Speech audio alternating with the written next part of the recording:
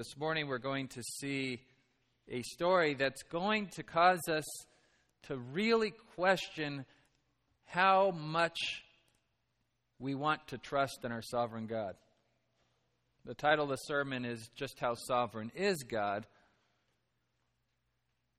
Just how sovereign is He? Is there limits to His sovereignty? The Bible answers the big questions of life, no doubt. But perhaps most importantly, the big question, who is God? That's what the Bible reveals to us. Who is God? We can't know God unless He reveals Himself to us. We can know something about God by looking at creation, Paul tells us in Romans 1. But you can't know God unless He decides to reveal Himself to us. And He has, through His Word, through creation, and, as the book of Hebrews says, through the person of His Son, the Lord Jesus Christ. Jesus said, if you've seen me, you've seen the Father. And so we have this revelation of God, and now the conundrum is, do we like the revelation that we've gotten? Now, it shouldn't be a question, but we're being honest this morning. This is what we do. We evaluate, we judge, we decide if we like, if we don't like. We don't even put much thought into it anymore because they have little thumbs up, thumbs down on Facebook now. Like, dislike, like, dislike, like. Oh, I liked it, but now I dislike it. Go back and change. And then I've got 108 likes, so I'm a good person and people like me. And that's what we do. And we do it all the time. And we go to movies, and then we go afterwards for a soda, and we critique the movie, say, I like it, didn't like it, could have been better, I would have done this differently. And we do it with books, and we have book clubs, and we read books together, and we critique the book. And shame on us, we secretly critique one another all the time. You know you're doing it to me right now, but don't worry, I'm returning the favor. And in a noble sense, this is part of being made in the image of God, as God has built us with the capacity to discern, to judge. But our sin nature has tainted and perverted that gift from God, and it's criticism on steroids, right? All day long, judging, judging, judging. And Jesus said in His sermon, judge not lest ye be judged. Do you judge in the way you would want to be judged? Be merciful. Be gracious. You need mercy. You need grace. The Bible's a story about an absolutely sovereign God, though, who has the right to do this, and He does it well without mistakes. When He judges perfectly. Yet another created being, Satan, leads mankind into rebellion. And so God institutes this rescue plan, bringing the perfect judge into the world to rescue us. God is the author and the hero of the story. He knows the beginning from the end, and He's providentially controlling all aspects of the story. He's not writing the script as He goes along. The script is written. We're just living it out. And yet, in some way, we're living out the script in ways that make our choices real and meaningful. We're not fatalists. We're not pre-programmed robots. We're human beings. We're moral agents. We make decisions between right and wrong, and we act on those decisions. And yet, all according to God's decrees. Not one of us can thwart God's plans. Or as one commentator said, not one molecule in the universe is rogue. Not one rogue atom. Everything obeys God's commands. And yet, like I said, we can't seem to help ourselves. Everyone's a critic. And it's horrible when we look at God and judge Him and find Him coming up wanting and try to recreate Him into something that we would say, now that is what God should be. And so that's the issue we're going to deal with this morning. It's a very important issue. The Bible calls it idolatry. The The Bible is God's self-revelation. You wouldn't like it if you wrote your autobiography and someone came around and said, no, no. And they rewrote it for you. I don't think you're like that at all. I think I know you better than you know you. And we know we're not supposed to do this with God. It happens. And so we need to know when it happens, when we're tempted to do it, why we do it, and how to repent from it. As one commentator said, God created man in his image, and man is returning the favor. There's like a little thing that says, wait for laughter to... Let's try that again. So, God created man in his image, and man is returning the favor. So, oh, I get it. Okay, so we're creating a God in our image. So, we now live in a culture where man wants to be absolutely sovereign. This is God's prerogative, but man wants this prerogative, and somehow he's been taught that you can be sovereign over your own little kingdom. Sovereign over morality, sovereign over truth, sovereign over gender, sovereign over sexual orientation, sovereign over marriage, sovereign even over life and death as we kill babies and the disabled when it becomes inconvenient. And one day, with advances in molecular genetics, man thinks he can be sovereign over what it means to be human. I'll just create a human just the way I want one. Or I'll create a human being with spare parts so I can live forever. Oh, you think this won't happen? It's happening right now.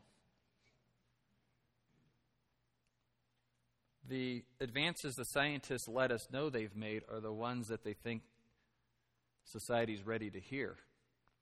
You can guarantee whatever you're hearing in the papers, they're 5, 6, 7 steps ahead of what they admit they're doing.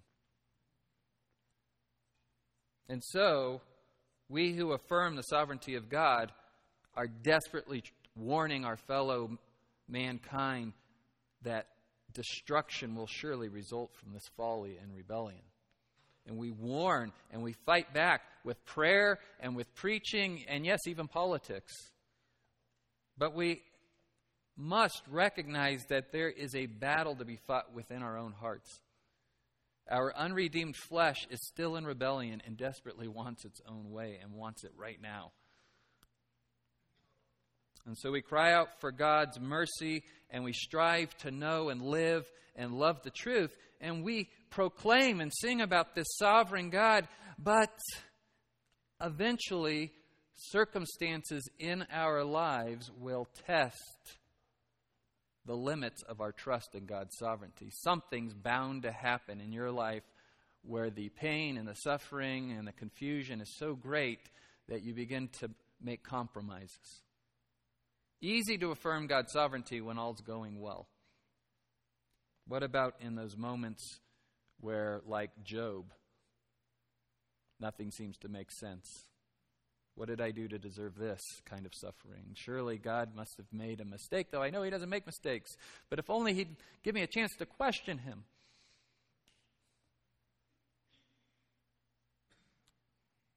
We know the God of the Bible is sovereign, but just how sovereign is He? Or, to be frank, we ask, just how sovereign do I want Him to be? Any attempts to answer these questions apart from the Bible will ultimately lead to a God who is not really God. You can't answer these questions apart from the Bible. You've got to go to the Scriptures to answer the question about who is God and just how sovereign is He.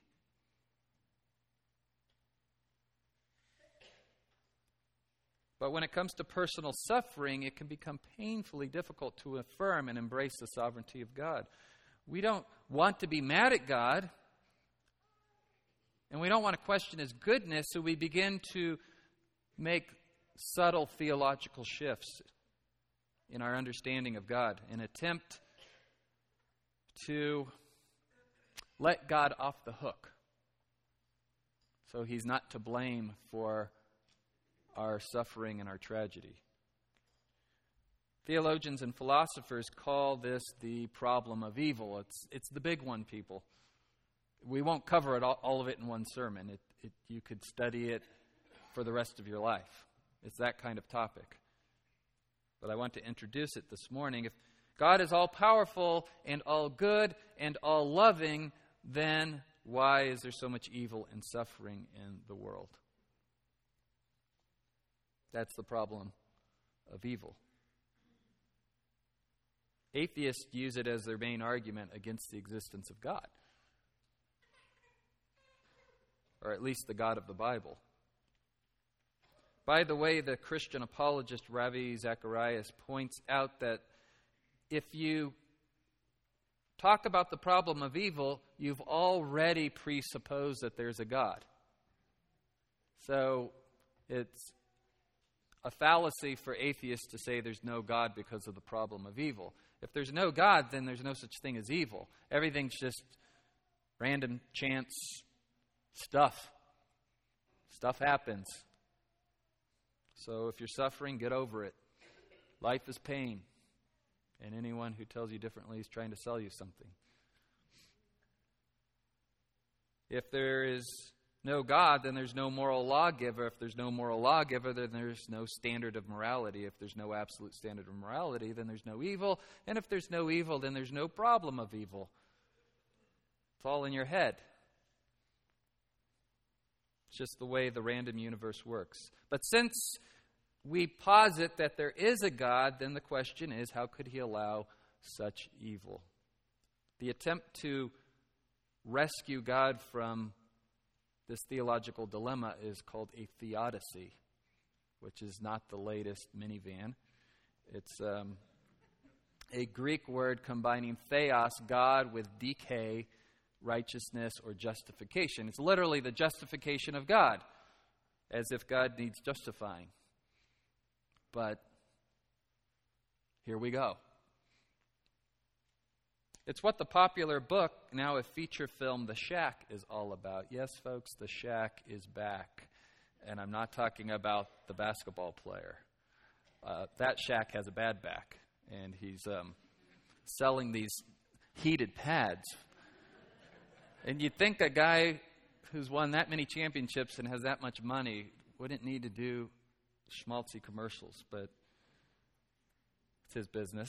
I'm talking about the book, The Shack, the New York Times bestseller that Christians gobbled up in record numbers 10 years ago. It's now a feature-length film. As if it wasn't bad enough that we had to consume our heresy in print form, now all the non-readers can experience a literal false image of God on the giant screen, while enjoying a popcorn and a Coke, no less. The Shack is a theodicy. The writer of The Shack says, look, it's just fiction. I'm not really trying to do theology. No, you're doing theology. The book is about a little girl who was kidnapped and tortured and murdered in a shack in the woods, and the distraught father is invited by God to go back to the shack and meet God face to face and have God explain how all this could happen and God could still be loving. So that's the problem of evil. It's a theodicy. And the God characters speak in the first person, which is heresy right there. You don't put words in God's mouth that aren't from the Bible. And the images of God are not the images of God we see in the Bible. It's heresy upon heresy upon heresy. But worst of all, it ends up answering the problem of evil in very unhealthy, unbiblical ways. So I highly recommend against going to the movie. It's certainly not a date night movie. And you're going to have, if you do go, your emotions really tugged at. I mean, is there anything more emotionally disturbing than the thought of your child being kidnapped and tortured and murdered? And so they really are hitting us where we're most vulnerable, and now in a state of emotional distress, in comes the answers to life's biggest questions. It is not the right time to be answering the problem of evil. Today we will look at a passage of Scripture that in a similar fashion puts us in the place of a widow who just lost her only son.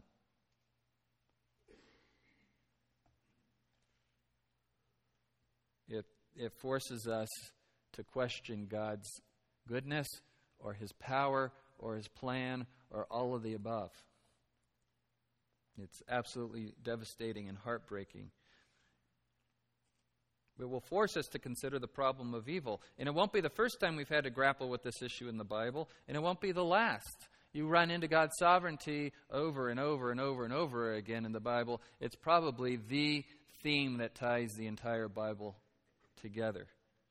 It's a question that must be answered by every human being. You can't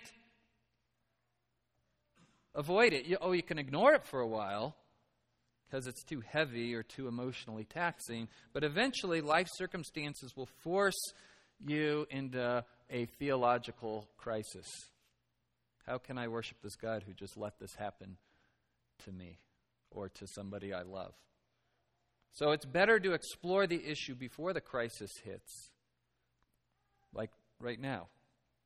Or maybe some of you are in that very crisis, and I'm glad you're here this morning for answers.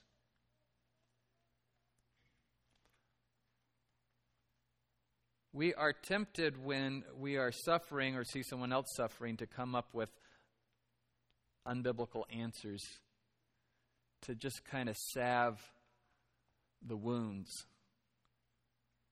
But if we offer up a false view of God to those who are suffering in an attempt to make God sound more compassionate, more understanding, then what will be left when it comes time to worship and obey this God?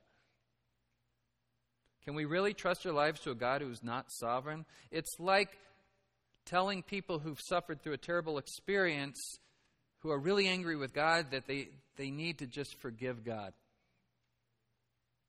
You're like, oh, that is shocking. Oh, it's done all the time in counseling. Not in this church. It's done all the time. And the idea is, look, this person's so distraught that to get them over the hump, just let them get mad at God and say, I'm mad at you, but I forgive you for putting me in this horrible family or this horrible marriage or this horrible situation. And God is big enough. He knows He doesn't need to be forgiven. He can deal with false accusations because He loves you so much that He wants to get you past your pain. You don't get people past their pain by giving them a God who sins and makes mistakes. It's short-sighted at the least. At worst, it's incredibly offensive to God. Incredibly offensive to impugn His character in that way. And I know you're trying to help, but it doesn't help in the long run. How can you trust a God who makes mistakes? Oops, sorry. Sorry about the dysfunctional family I placed you in. Oh, sorry that horrible thing happened to you. I was busy with, bigger things. Wars and famines and whatnot. No, our God is intimately involved in every single aspect of our lives. Nothing catches Him by surprise. It's all according to His plan. And so to come up with a view of God that is less than what the Bible presents is too high of a cost, even if you're trying to help in the meantime. We'll get to God's sovereignty later. But for now, if this person needs to hear that God's sorry that He let this happen, then so be it.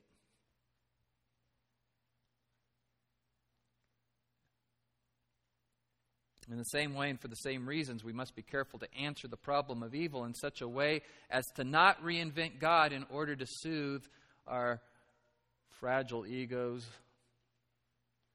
God will be God regardless of what you or I think of Him. Let me say that again. God will be God regardless of what you and I think of him.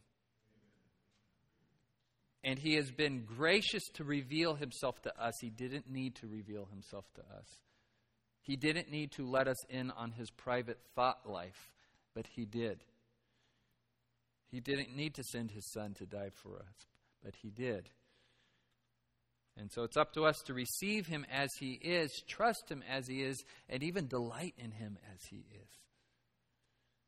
So let's go back to Luke's gospel and ask some tough questions about God's sovereignty this morning. With humble hearts, prepared to receive and not to make any demands on God, like the centurion did, we can take the next step in our journey of faith, trusting and delighting in our sovereign God. So here's the story. It's a short one.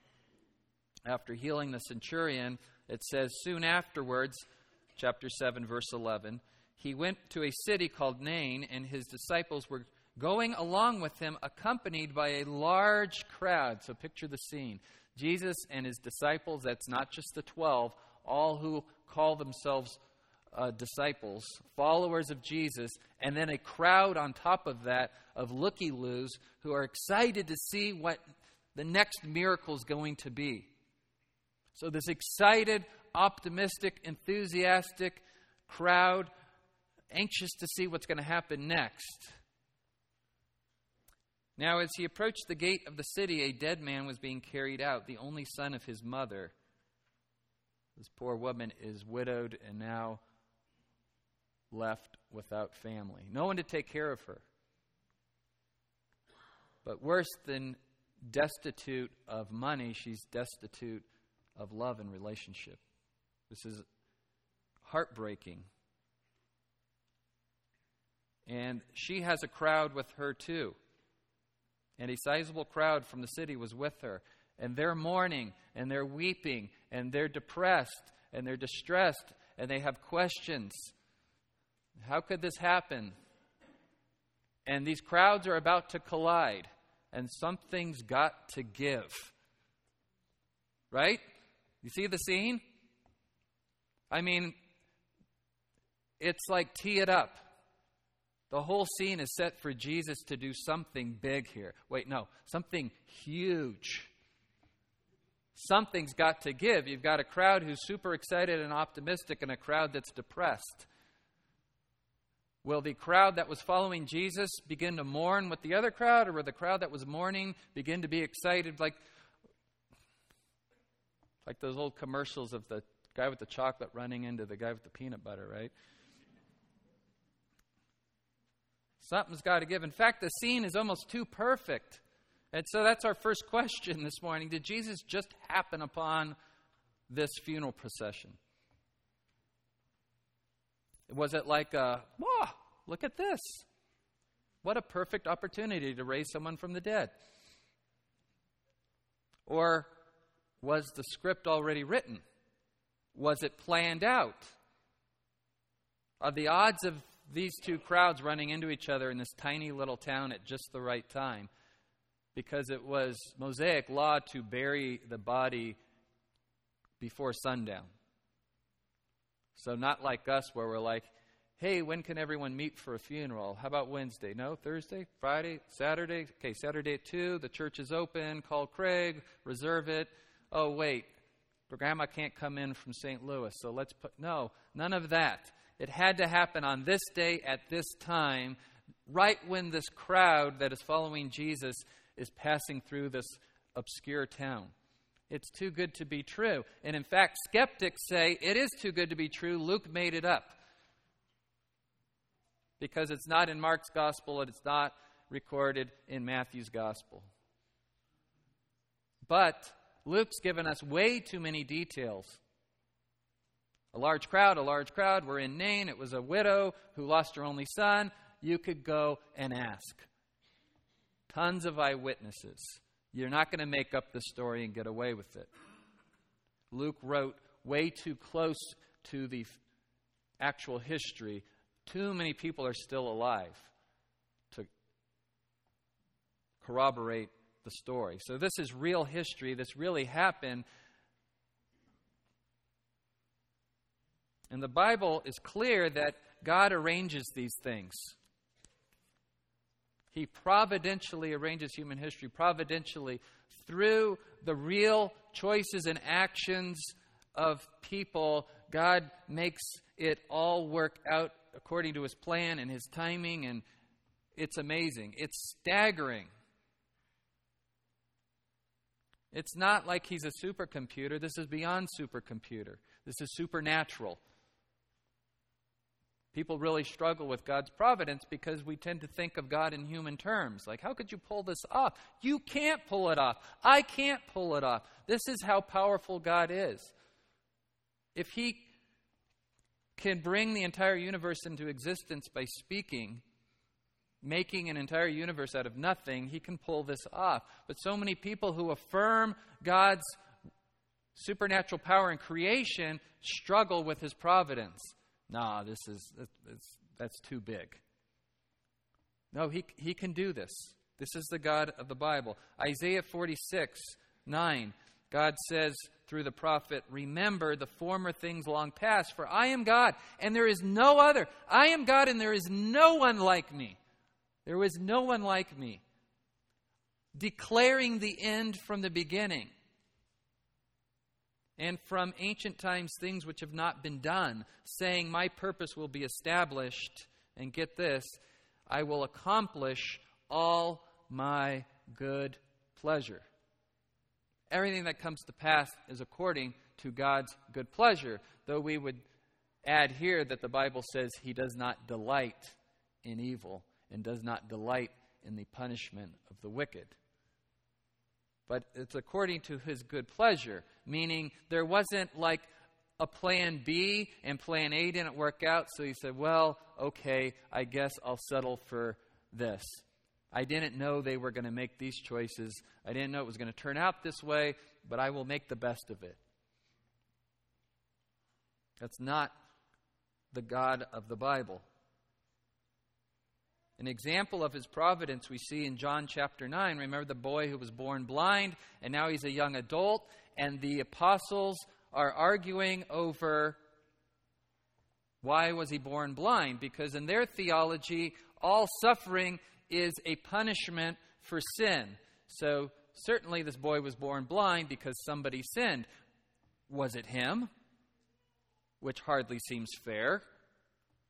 Because he was born blind, the kid didn't even have a chance to live a good life. Or was it his parents who sinned, which also would not be fair, because why should the son be punished for the parents' sins? So they have this conundrum. They only see two options, and Jesus comes in with a third option. He said it was neither that this man sinned nor his parents, but it was so that the works of God might be displayed in him. God, in His sovereignty, arranged for this meeting of Jesus and His apostles to happen upon a man who was born blind, that everyone in the area knew had been born blind, and had been born blind and was a beggar and been blind from birth. So this wasn't somebody who just had a little pink eye. This is a great miracle. So is the Bible saying that God purposely made a boy have to go through life with blindness just so at the given moment, at just the right time, Jesus would heal this boy and bring glory to God? Yes, that's exactly what the Bible teaches. Well, that hardly seems fair. We mutter under our breath.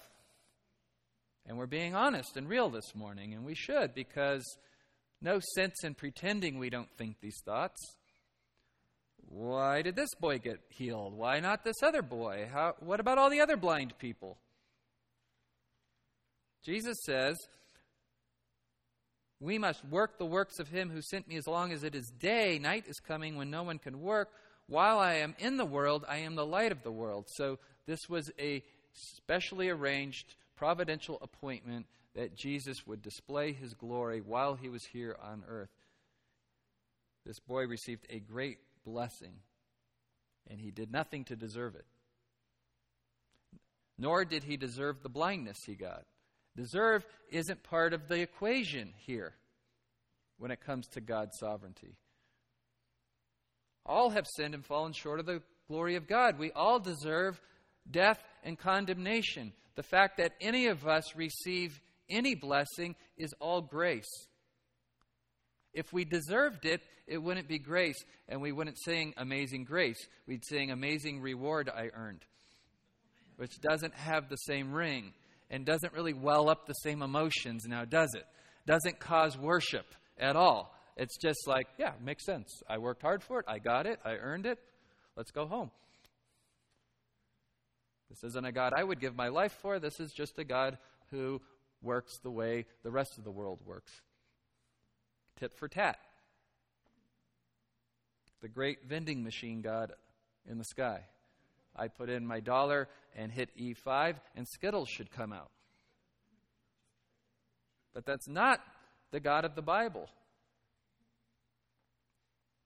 God told Moses,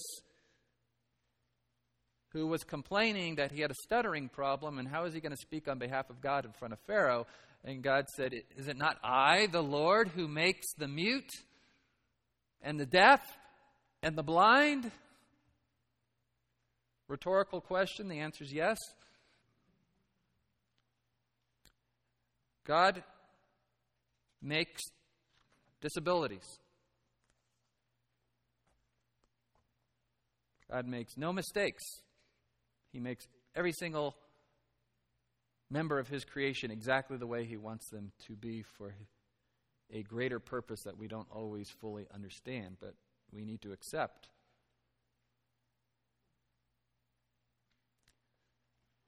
So, what's going to happen? Well,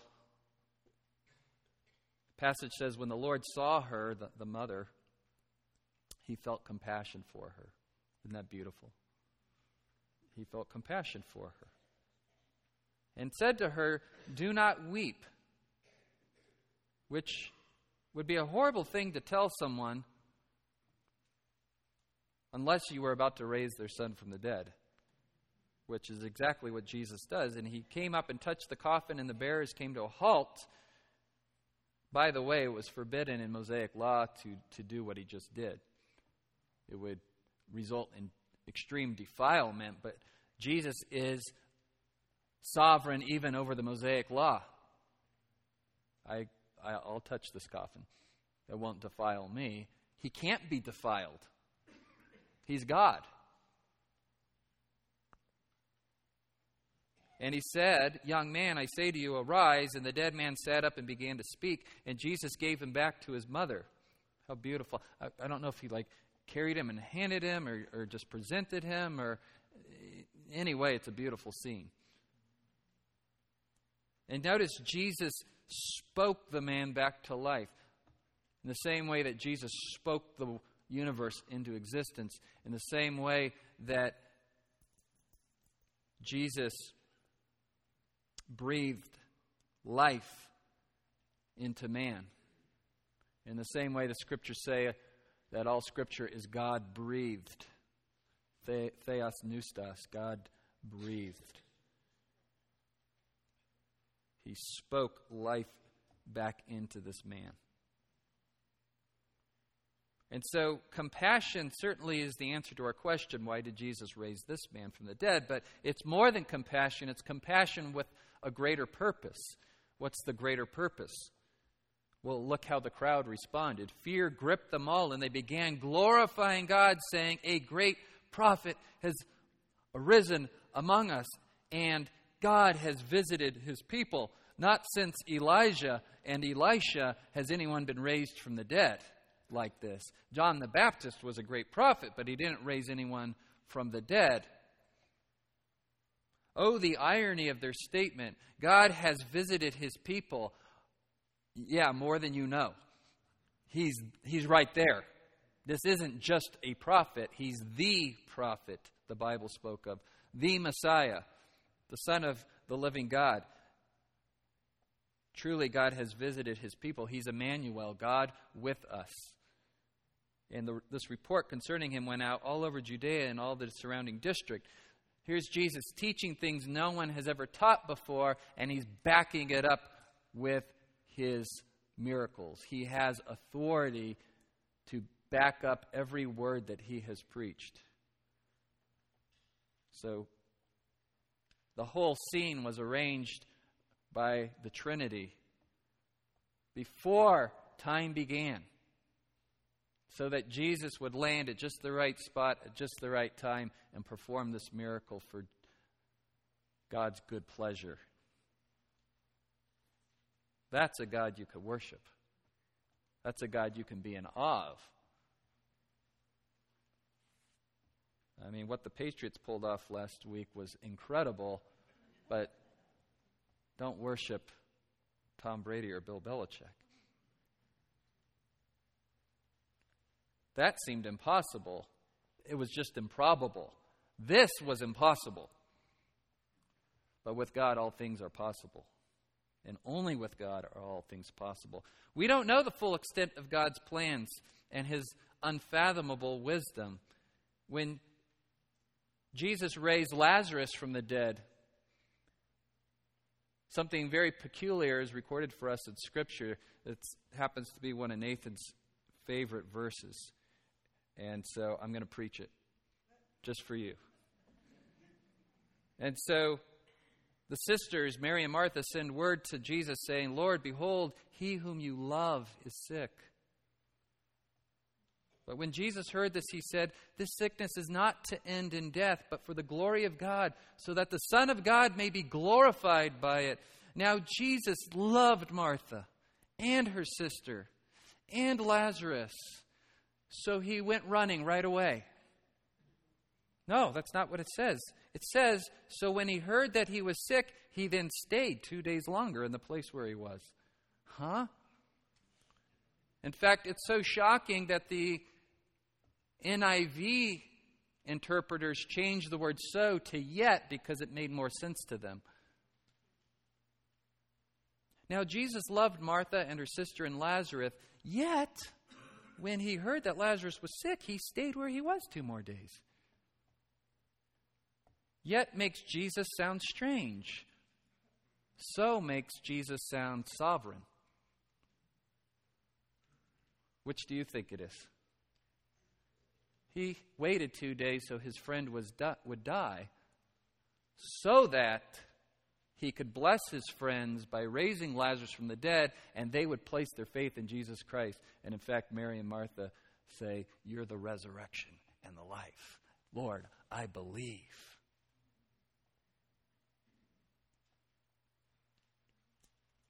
Well, that seems mean to let his friend die. No, he wept at the tomb of Lazarus. He had compassion. He loved Lazarus. Jesus hates death. It's not the way things should be. The wages of sin are death. Death came into the world because of rebellion.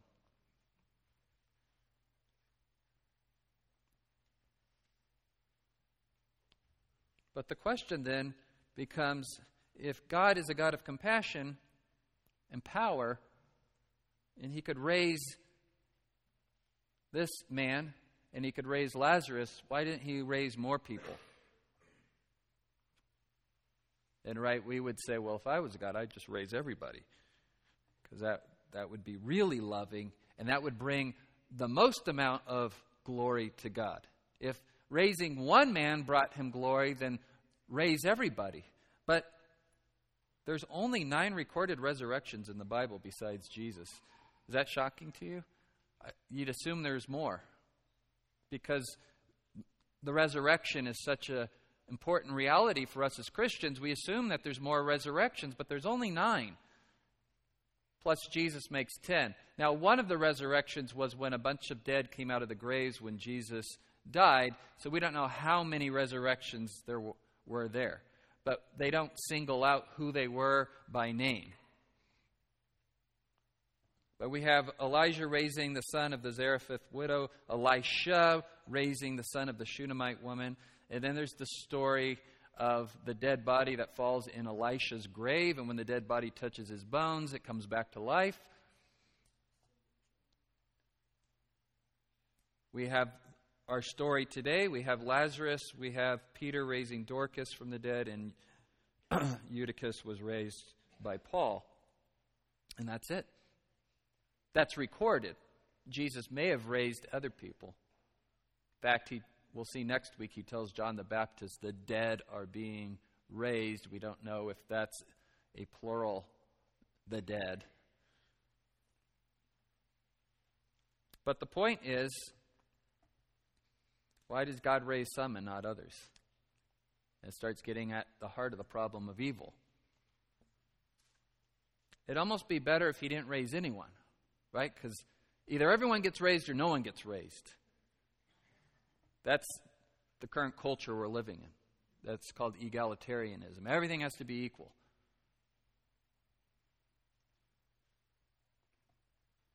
Now let's think through this, though. If everyone was getting raised, it wouldn't be very miraculous when someone got raised. It would lose its shock value, and the whole point was for Jesus to do something supernatural so we would believe his testimony, that he is the Son of God and that he has the power of life and death. And all 9 plus of these people who were raised did what later? They died.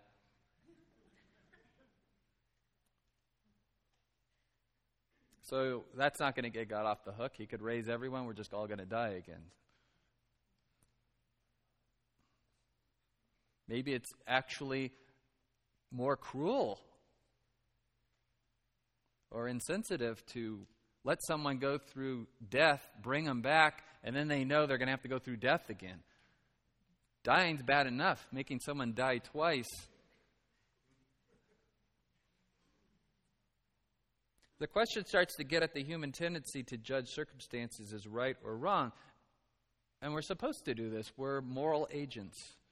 We're moral beings. We're supposed to discern between right and wrong, but we're supposed to discern based on God's revelation. We're not supposed to use our own moral standard to judge. Because at the end of the day, we end up doing this. Well, if I was God, I would do it like this. So what are you saying? You're saying you would do it better than God. That maybe he's not all loving. Or maybe he's not all wise. And that is why the problem of evil is such an important topic. It gets at the heart of God's character. And so here's the short answer. God is sovereign and can do whatever he wants. And that's the right response. Thank you. Amen. There ought to be one person in the universe who actually can do whatever he wants. And it's not me and it's not you. I'd like it to be me in my fallenness. But the sanctified me realizes how utterly stupid that would be. I would make a horrible God. So why do I keep trying to play God all the time? And why do you keep trying to play God all the time? It's part of our fallenness. It's why we cry out for mercy.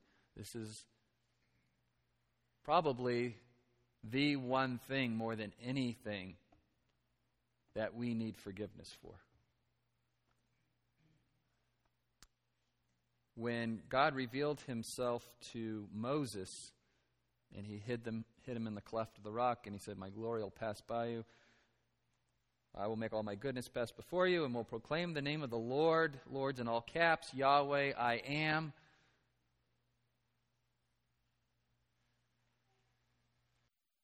Gracious to whom I will be gracious, and I will show compassion on whom I will show compassion. Let that sink in. I will be gracious to whom I will be gracious, and I will show compassion on whom I will show compassion. It's his choice. You can't demand grace and compassion from God. It's his prerogative to determine on whom he will have compassion and what that compassion will look like.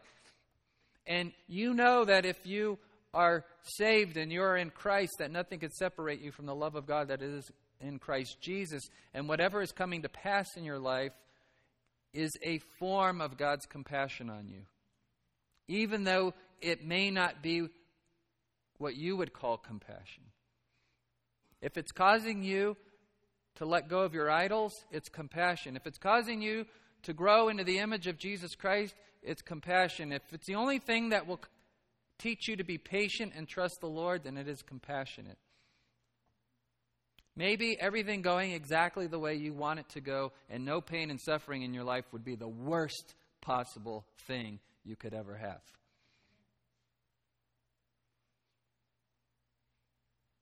And so question number 4 then is this fair or right? That's what it comes down to. And there are many Christians who believe this is not fair or right, so we must reinvent God or reformulate him in such a way that he is just. And that's a theodicy. If God is all-powerful, good, and loving, then why is there so much evil and suffering? In other words, it doesn't seem fair or right that so many people have to suffer under so much evil in the world. In other words, if I were God, I would stop all evil from happening, because that is the right thing to do, the good thing, and the loving thing. The atheist just says, well, there's no God, everything's just random chance. And the deist says, well, there is a God, but he just wound up his universe and he's just letting it run. And still, it's random chance, but according to the laws of the universe God has set up. So, you can increase your odds of avoiding suffering if you tried to live according to God's laws and commands. Guidelines, really, for the deist. That's why the deist Thomas Jefferson cut out all the supernatural claims in the Bible and made his own Bible. He was a child of the Enlightenment. But the theist, us, we can't settle for these options. We say that God is intimately involved in the affairs of our life, every single aspect of our life. So, how do we reconcile suffering with God's sovereignty? This idea of theodicy, John MacArthur says, is like trying to save God from his own bad press. Trying to save God from his own bad press. He wrote the newspaper article about himself, and now we're embarrassed by it. And so we've got to save God from his own self-revelation. And yet Paul says that the answer is that God doesn't need to be justified. God doesn't need us to justify him. We need to be justified. Romans 9:14, what shall we say then? There is no injustice with God, is there? May it never be. Emphatic. Don't even think it, don't even say it. Don't even entertain the thought that there might be injustice with God. Who are you? How dare you to accuse God of injustice? But we do it in our moment of pain and suffering. It's common to humanity. You get anyone in the right situation where there's enough pain and suffering, and you will question the goodness of God. Young people here are like, no, I would never do that. You've already done that, because the Bible says you do it every day. So you're already questioning God's wisdom. But B, nothing bad enough has happened in your life yet. Just wait. Your day is coming, and I don't mean to ruin your Sunday, but you need to be prepared for that day. Because you're in your emotional distress, you'll throw everything you learned in Sunday school right out the window.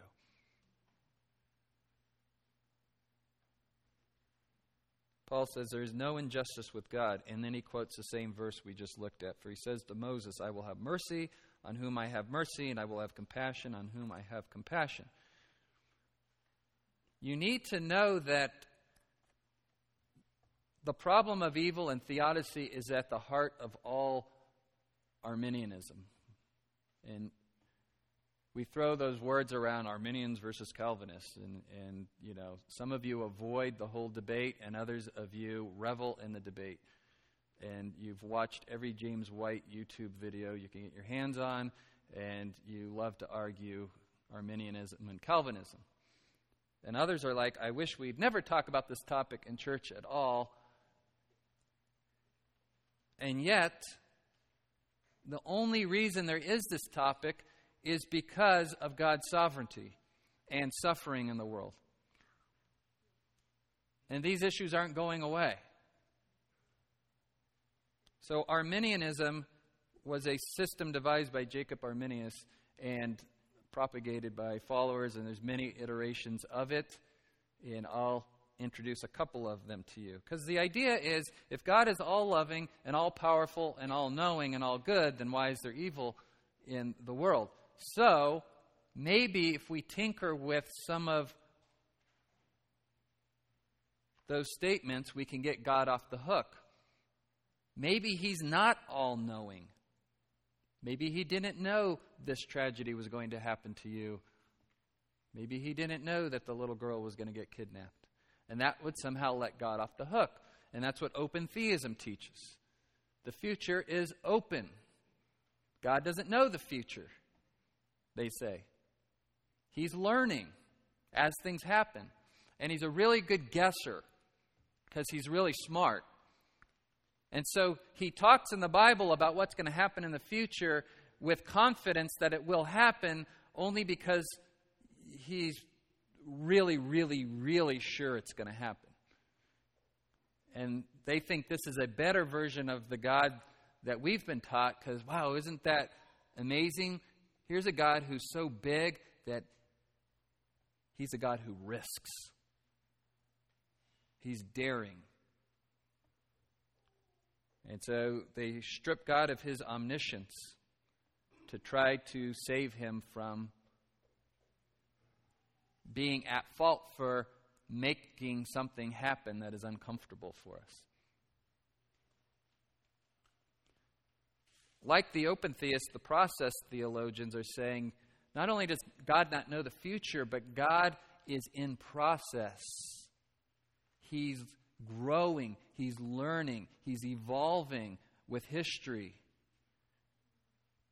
And so you'll hear them say, hey, you don't want to be on the wrong side of history. History's moving in a direction and God's moving with history, and you want to be where God is when He gets there, right? Well, where is that place? I don't know. God doesn't even know yet. But you want to be there when He gets there.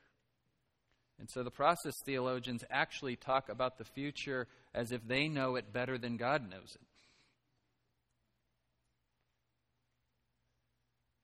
So God is only reacting to events. And so He becomes like your great therapist in the sky. And Nathan and I have taught a lot about the therapeutic gospel. And when something horrible happens to you, it's not because God ordained it. It just happened. And He comes alongside you and says, I am so sorry about this. Oh, that is terrible. I wish there was something I could have done about it, but I didn't see it coming. This doesn't let God off the hook. Because they'll still say God created the world and He created it in this way, and He decided to either strip Himself of the power of knowing the future, or He just can't know the future.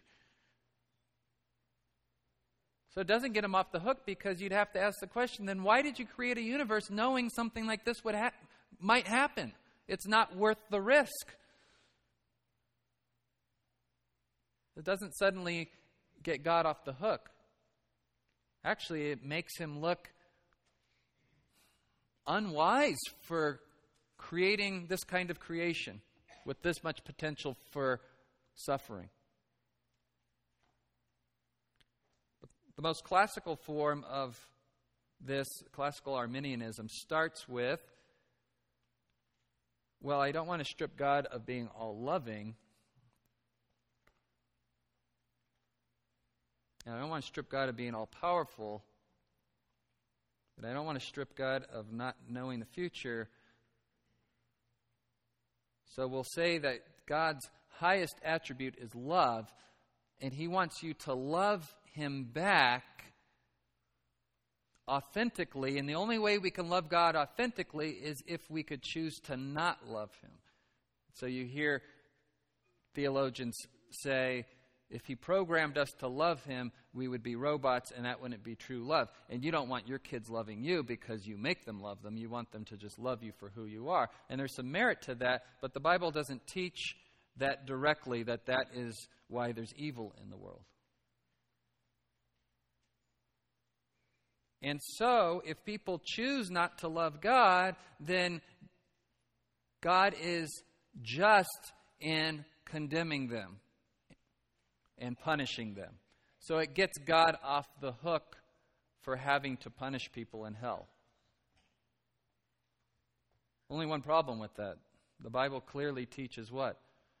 That no one chooses God, no, not one, that all have sinned and fallen short of the glory of God, that there is none righteous, no, not one, and no one seeks after God. And by grace you have been saved through faith, and that not of yourself. It is a gift from God. Even the faith is a gift from God. Nobody would choose God on their own. So that doesn't get God off the hook. So what does God have to say about all these attempts to save Him from His own reputation? He says in Romans 9:19, you will say to me then, why does He still find fault? For who resists His will? On the contrary, who are you, O man, who answers back to God? Watch it. Careful now, questioning God's motives, questioning His goodness, questioning His sovereignty. Will the thing molded say to the molder, why did you make me like this? Can a child say to his father and mother, why did you conceive me? Can we say to our God, why did you create me this way and put me in this world the way that it is? You can, in humility, say, God, I'm really struggling with the way you have made me, and I'm really struggling with the way the world is, and I'm really struggling with the life that I'm living. But you can't question Him in such a way that it puts Him on the stand, and He has to answer as if you would have made a better creation than God would have. So then what should be our response to God's providence and sovereignty?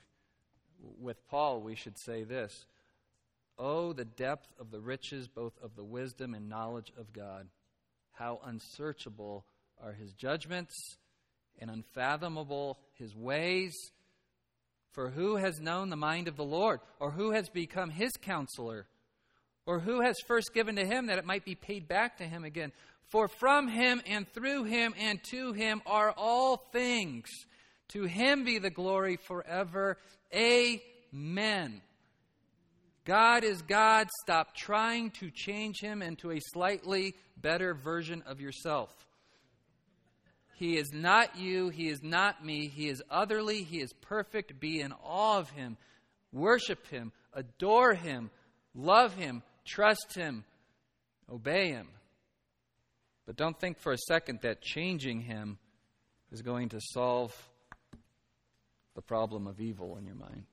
We'll speak more on this in coming Sundays. Father, thank You for being God, and not a God we would ever invent. Help us to lean on this truth and lean into it and accept it and embrace it and revel in it and proclaim it. We don't want a God who doesn't know the future. We don't want a God that's not in control. We want a God who's exactly the God we see in the pages of Scripture. Thank you for being that God for us in spite of our doubts. Thank you, Lord Jesus. In your name we pray. Amen. Amen.